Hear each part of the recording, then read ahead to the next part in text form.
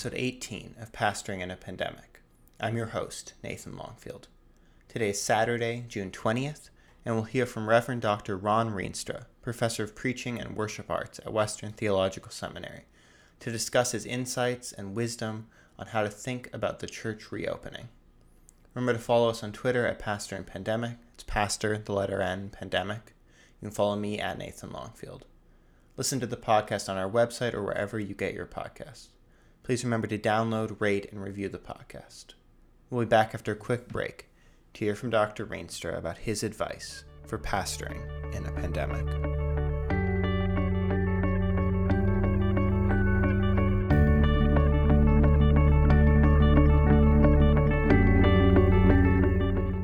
We're now joined once again by Reverend Dr. Ron Rienstra, Professor of Preaching and Worship Arts at Western Theological Seminary. Ron, thanks for coming back on. You bet. My pleasure.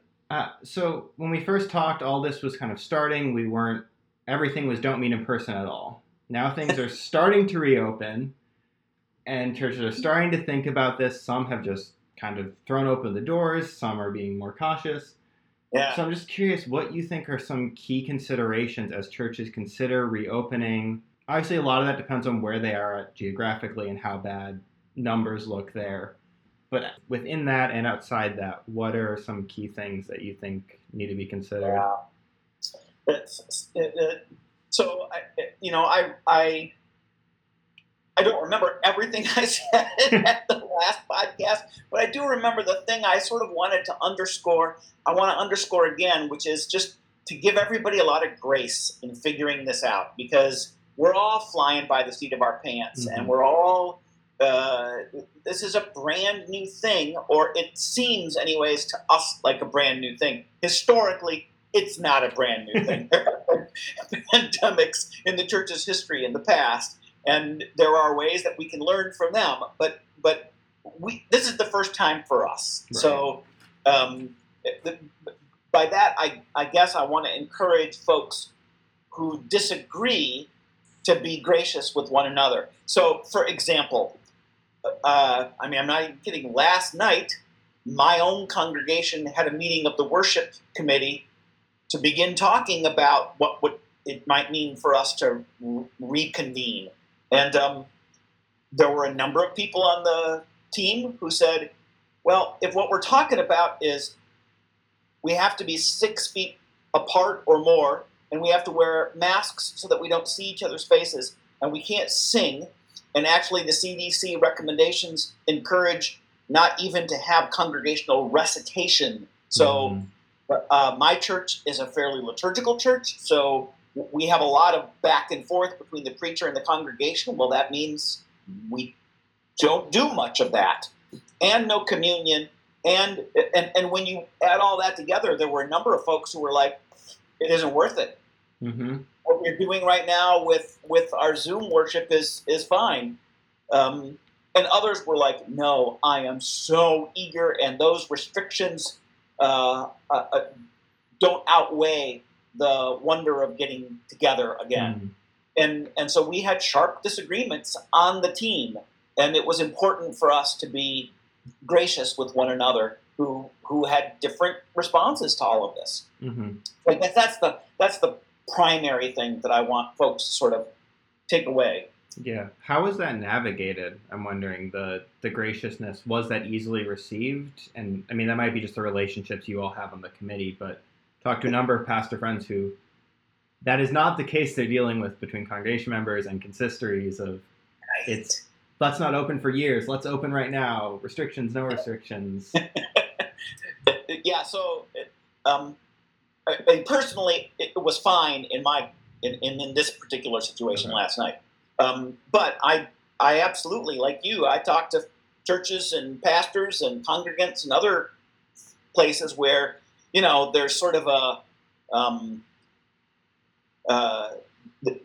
folks are really eager and they're willing to take on more risk, and other folks, in fact, I talked to a number of folks who are responsible for preparing online sorts of worship things, and they have found that not having a 5-hour block on Sunday of responsibilities gives them a weekend that they never had before. And so they're not eager to run back to regular worship. And my college roommate told me the other day about folks in his congregation who sort of have given this a political gloss. Mm-hmm. So this is about religious liberty, and we're so glad we can get back together again. And I'm thrilled that the body of Christ wants to assemble again. But I'm wary of letting those political identity markers push us in one direction, shutting down, or in another direction, no, let's all get together and sing without masks, as whatever. Mm-hmm. It seems to me that there are theological and health considerations that should be paramount. Yeah, for sure. So I guess back to sort of the original considerations outside of theological health, or maybe what are some of those theological considerations? I think the health ones are the same ones we're dealing with everywhere in general, but so I've been aided in my thinking about this. That there are a number of resources that that have helped me think through some of these things, and I'm happy to send you links to some of this stuff. But one document in particular that was produced, and now I'm going to have to switch my screen so I can see it. One document in particular, there we are, is called Resuming Care-Filled Worship and Sacramental Life. And it's put out by a collection of people, an ecumenical consultation of Lutherans and Presbyterians and Methodists and Episcopalians and Baptists. So a whole collection of people. And they name 4 theological considerations, which I find really helpful. And the first one is love. Love of neighbor and love of self. So that theological consideration pushes us towards erring on the side of caution in terms of accidentally infecting other people. Mm-hmm. Another theological consideration is the incarnation, and how the body of Christ is actually an incarnate thing, and how we are embodied people. And gathering in the virtual ways that we have is unmistakably less satisfying than gathering in person. Mm-hmm. So, there are some who dismiss that altogether and say, actually, no, Bedside Baptist is fine with me. I'm okay with just watching TV worship. Mm-hmm. But there's a theological consideration that says, no, actually, the assembly needs your presence, your body, in a common place. Mm-hmm. And then 2 other considerations. One is inclusion. So Jesus in particular was keen on including people who were generally excluded in his society. And so we have to be careful that whatever actions we take don't, again, accidentally exclude communities. So communities of people who are not tech savvy have felt excluded. Poor communities that don't have the technology, they don't have fast internet. Anyways, so inclusion is another important theological consideration. And then finally, I think this is important, beauty. Beauty draws us into the holiness of God. And beauty can come in simple and stark ways, in silence, but it can also come in the wonderfully complex things that we do at worship when we have a choir or a worship praise band,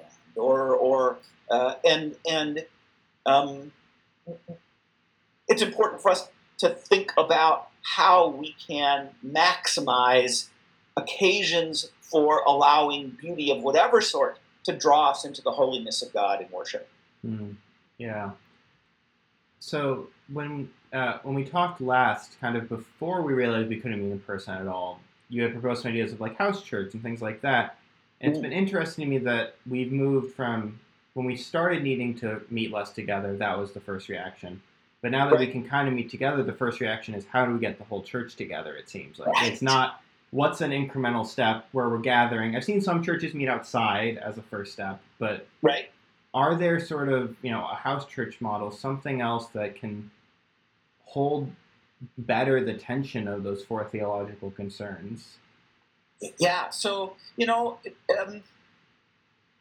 I have, maybe in your own life, in my life, it has been me and my wife and my son and his girlfriend.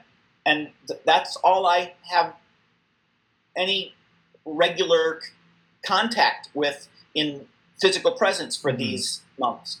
But we're now starting to open our circle a little bit. We're saying we're going to have a fire in the backyard. We're going to try to still stay socially distant, but my daughter and her husband are going to come over. My neighbor and his wife are going to come over. So 2 additional households.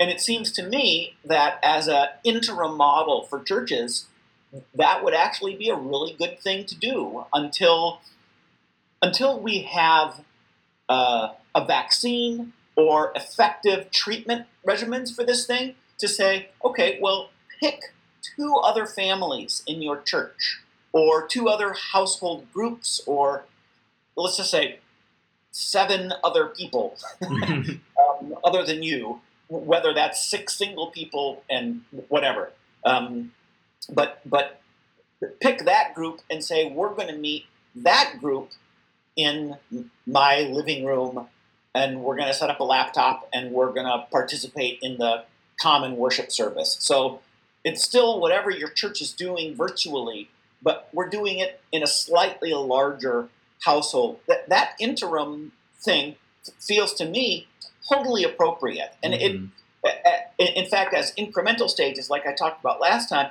meeting in households was the default for the church at its birth. And so doing something like that, I think, would be great as an incremental step. And I actually would hope we wouldn't lose something like that when we finally have full freedom to meet all together. Because I think that those smaller gatherings allow for an intimacy and an accountability that is often absent in larger groups.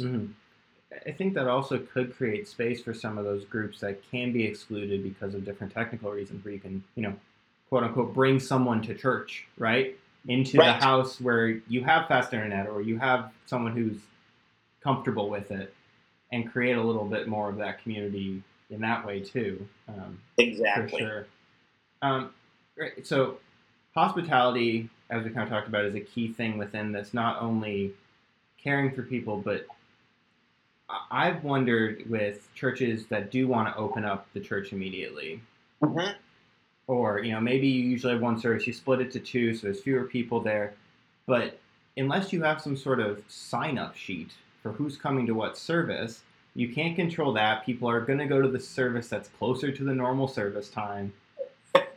And then even if you go the sign-up sheet, right, like if you have a visitor, it's like, oh, sorry, you can't come to church this week. Like, right. Yeah.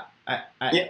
So, I've seen some churches that do that. Some very good friends of mine do something like that, where it's, text this number or text worship to this number, and you'll save your spot at the 9 o'clock service or the 11 o'clock service or whatever. And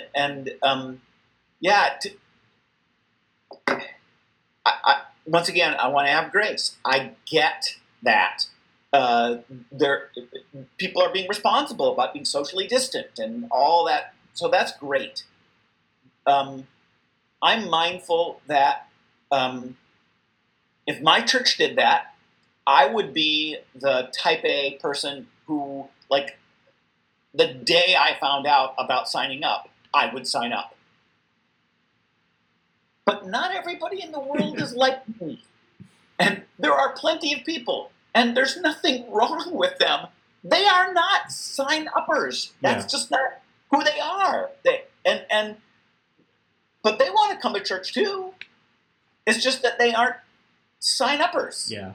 So that feels to me, falls under that heading of inclusion that we talked about before. Yeah. Like, is that enough? Is that actually a hospitable way of opening church back up?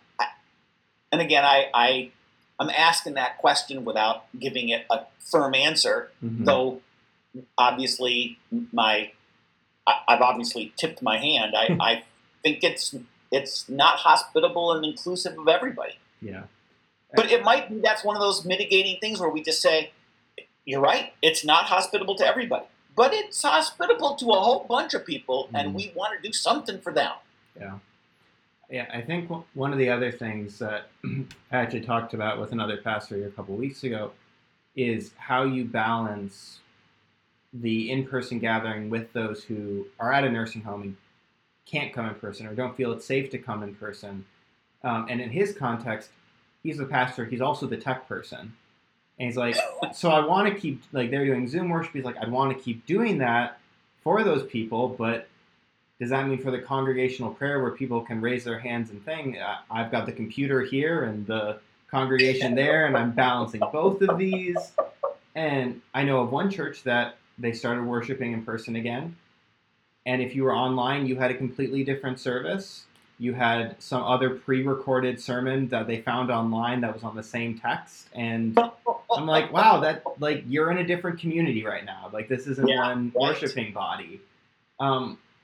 So I feel like the only real option is to stream the service then. Right. But there's a ton of headaches to figure out depending on your tech and your competencies and all of those things. I thought there was a funny moment in this meeting that I had with my congregation's worship committee last night where we laid out all these, well, we could do this, or we could do this, or we could do this, or we could do this. And we named that would essentially be completely different worship experiences for these different groups. Mm-hmm. The people who are meeting via Zoom, the people who are gathering in socially distant or physically distant ways on the patio at the church, and so on and so forth. And what was interesting to me was that the committee as a whole didn't want to say no to any of those options. We wanted to leave them all as possibility, which of course left the person in charge of worship at the church, the worship coordinator, just feeling this heavy burden of, so I'm supposed to be responsible for all these? Right. Not just sounds like a church committee. Yeah. But 4 different types of services? So, yeah, there are resource issues involved when you want to do something like that as well. Yeah. Part of what I'm wondering within that is, I discussed this a little bit with Chuck actually in the last podcast, but how can pastors navigate this conversation when you've got so many pressures on both sides? As you mentioned, it gets really political in certain conversations in certain congregations. And Chuck mentioned how you got all the tensions of this and now the events of the last 3 weeks adding attention politically and culturally.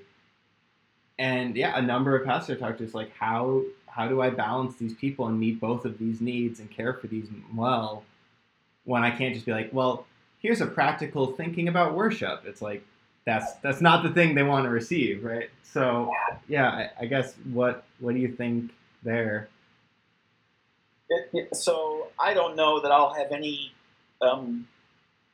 I know I won't have any more wisdom than Chuck does about this in particular. I do think that pastoral conversations that have political overtones and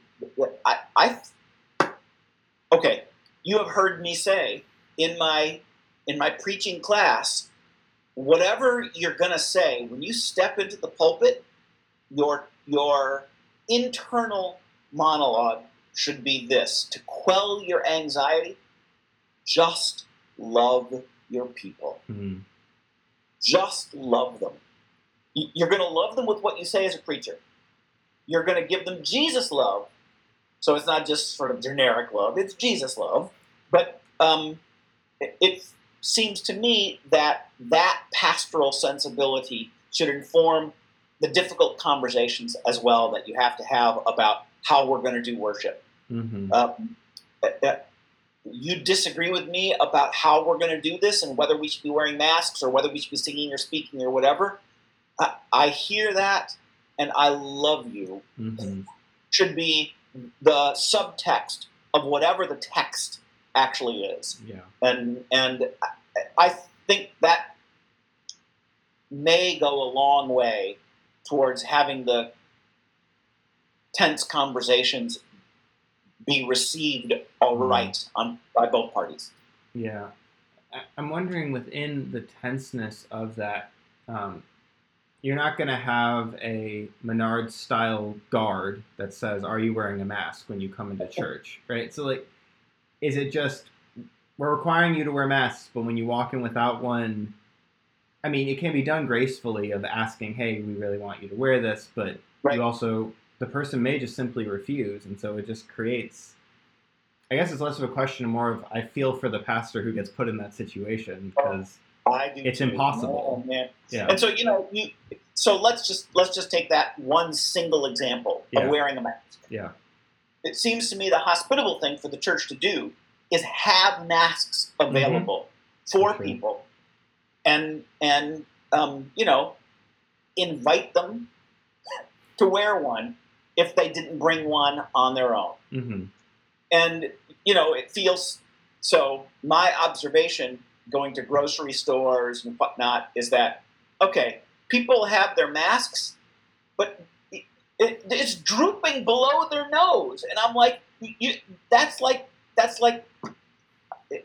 you're not actually wearing the mask if it's that way. So it is a question of, are we willing to give up a bit of niceness so that there are people who will say to those folks, "Do you mind actually wearing this, or wearing it correctly, for the sake of loving your neighbor?" Right.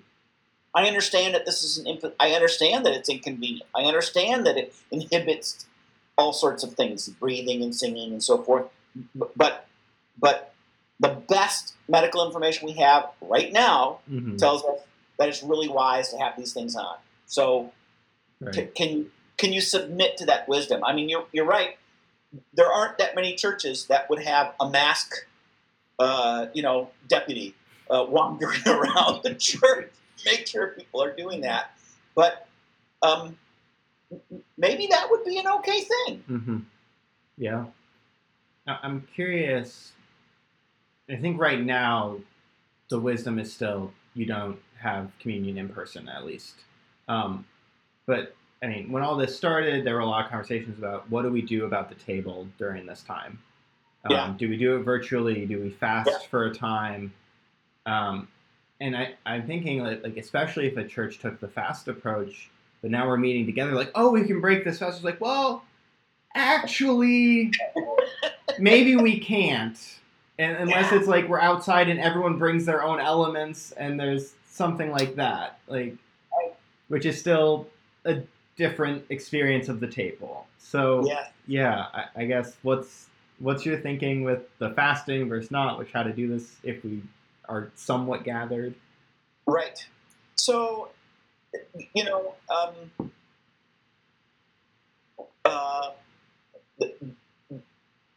congregations that belong to communities that are liturgically conservative, so Roman Catholic, Orthodox, many Episcopalian congregations, and then a smattering of Methodist or Lutheran or Reformed congregations. Their understanding of what's going on at the table will push them in the direction of, we're still fasting until we can actually commune together. Mm-hmm. Now, one interesting theological consideration is that the church has long held that you don't need to have both bread and cup in order to participate in communion. You can participate, as they say, in one kind. So, given that that's the case, such congregations might be able to participate by having, carefully prepared communion wafers. Mm. And everyone gets a wafer. It's that they were in a package, in a sterile package. They were placed on a plate. People come forward and they serve themselves and don't touch any of the other wafers and so on. So again, you say a very different experience of the table, but people for whom it's still a big deal, the hygiene issues with the cup are much more complicated than they are in a cotton cup than they are with the bread. Right. So yeah. If you do the shot glass cup, you could figure out an approach. But exactly. And then those who are sort of in the liturgical middle ground, which generally speaking involves Lutherans and Reformed and Presbyterians and Methodists. We have been theologically all right with having our own communion elements. We recognize the weakness of the symbolism that we're not sharing a common cup and a common loaf. And yet, we also recognize the mystery of the presence of Christ is still accessible to us in our own homes. Mm. And then there are plenty of folks for whom,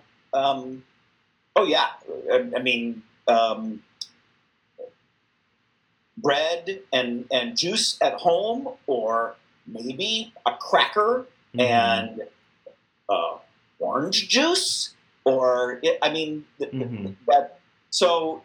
that particular elements and even whether we do it or not is a matter of indifference, or at least adiaphora. It just doesn't make any. It's not important that many such communities don't have communion every week. So it isn't really a question when they gather.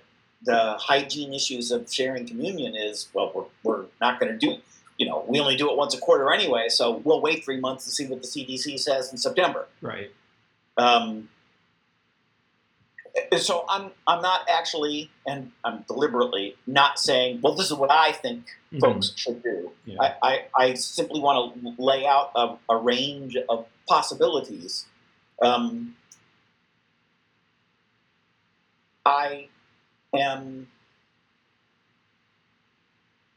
ambivalent myself. So I'll tell you, I'm ambivalent myself.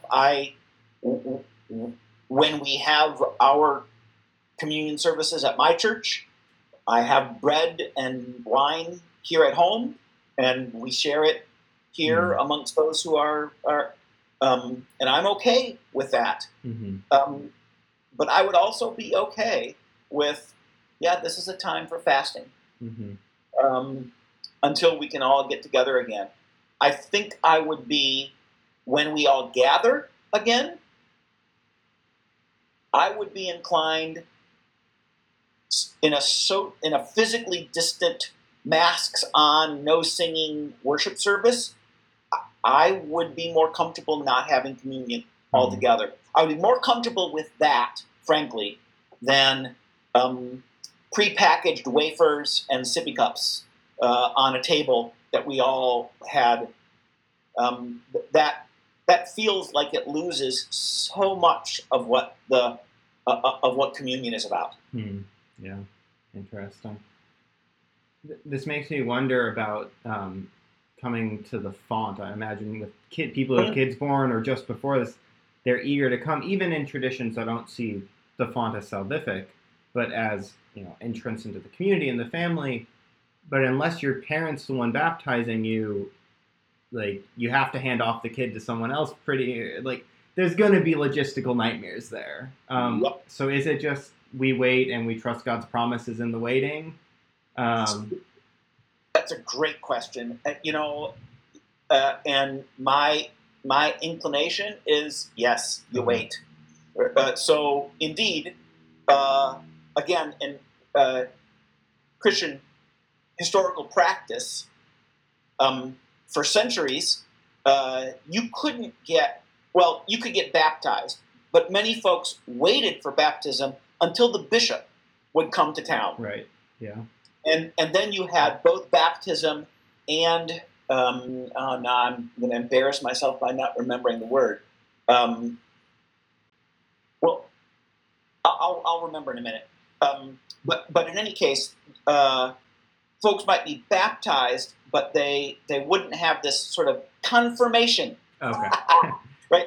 But they wouldn't be confirmed by the bishop until the bishop came to town. So you'd have a baptism for an infant, but the infant would be 5 years old before the bishop would come into town to confirm. This is how, frankly, the confirmation and baptism separated themselves, so that you had in many parts of the church an infant baptized, but then, for example, in our tradition, you get confirmed when you're a teen or when you're on the cusp of adulthood or something like that.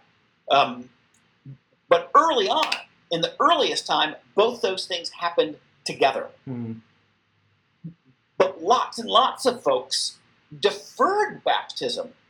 So you can read funny stuff in the church fathers about folks waiting to be, and this was because of a theological understanding that baptism actually washed away the sins that you had committed up till that point. Right. So they would wait until, quote, the storms of youth had passed, and and then they would be baptized, feeling like, okay, now I think I can avoid all the really bad sins that I know teenagers are prone to. Right. All of that to say that a delaying of baptism has a long tradition in the church. Okay. And I would far prefer a delaying of baptism to these squirt gun baptisms that I've seen pictures of on the internet. Gosh.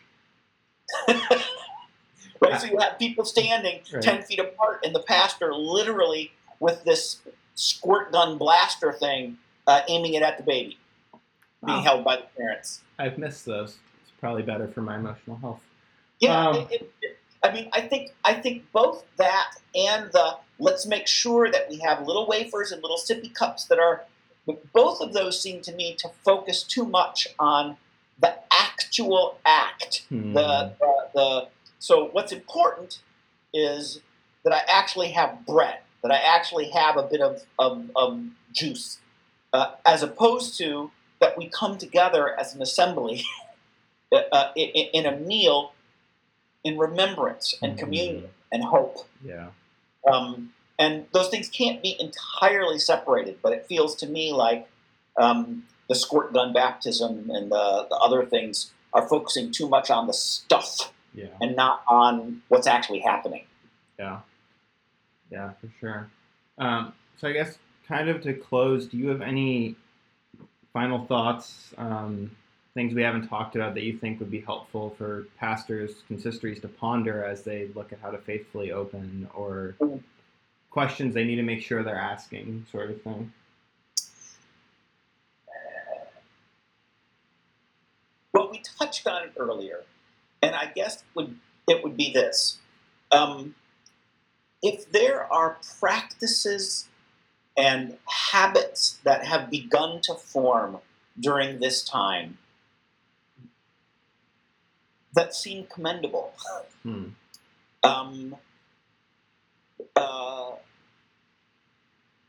they can be all sorts of things. They can be, I love someone saying, I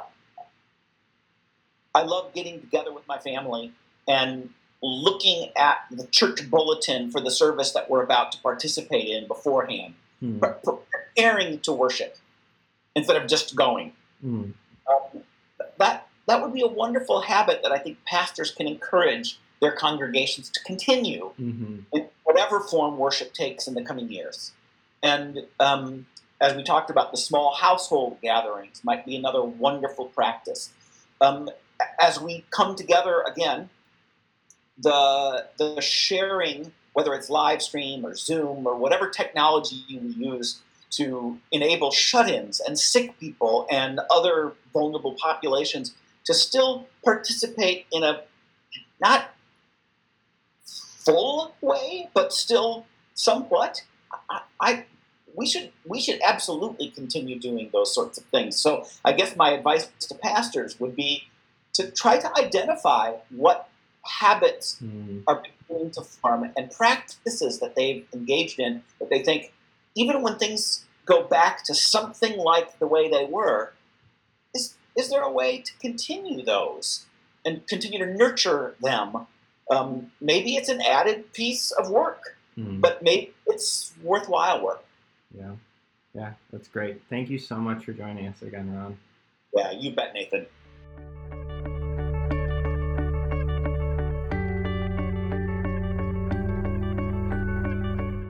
That will do it for today. Thanks for listening. Ron provided a number of pieces of advice and wisdom today, and also offered a number of links and resources that are in the show notes below. To keep up with everything on Pastoring in a Pandemic, you can follow us on Twitter at Pastor in Pandemic. You can follow me at Nathan Longfield. Be sure to download, rate, and review the podcast. You can listen on our website or wherever you get your podcasts. We'll be back in a bit for more about how pastors can best pastor in a pandemic. Grace and peace.